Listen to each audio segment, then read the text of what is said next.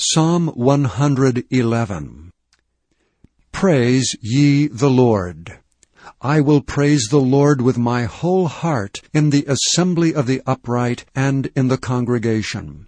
The works of the Lord are great, sought out of all them that have pleasure therein. His work is honourable and glorious, and his righteousness endureth forever. He hath made his wonderful works to be remembered. The Lord is gracious and full of compassion. He hath given meat unto them that fear him. He will ever be mindful of his covenant. He hath showed his people the power of his works, that he may give them the heritage of the heathen. The works of his hands are verity and judgment. All his commandments are sure.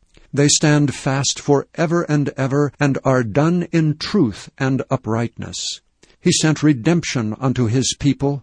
He hath commanded his covenant forever. Holy and revered is his name. The fear of the Lord is the beginning of wisdom. A good understanding have all they that do his commandments. His praise endureth forever.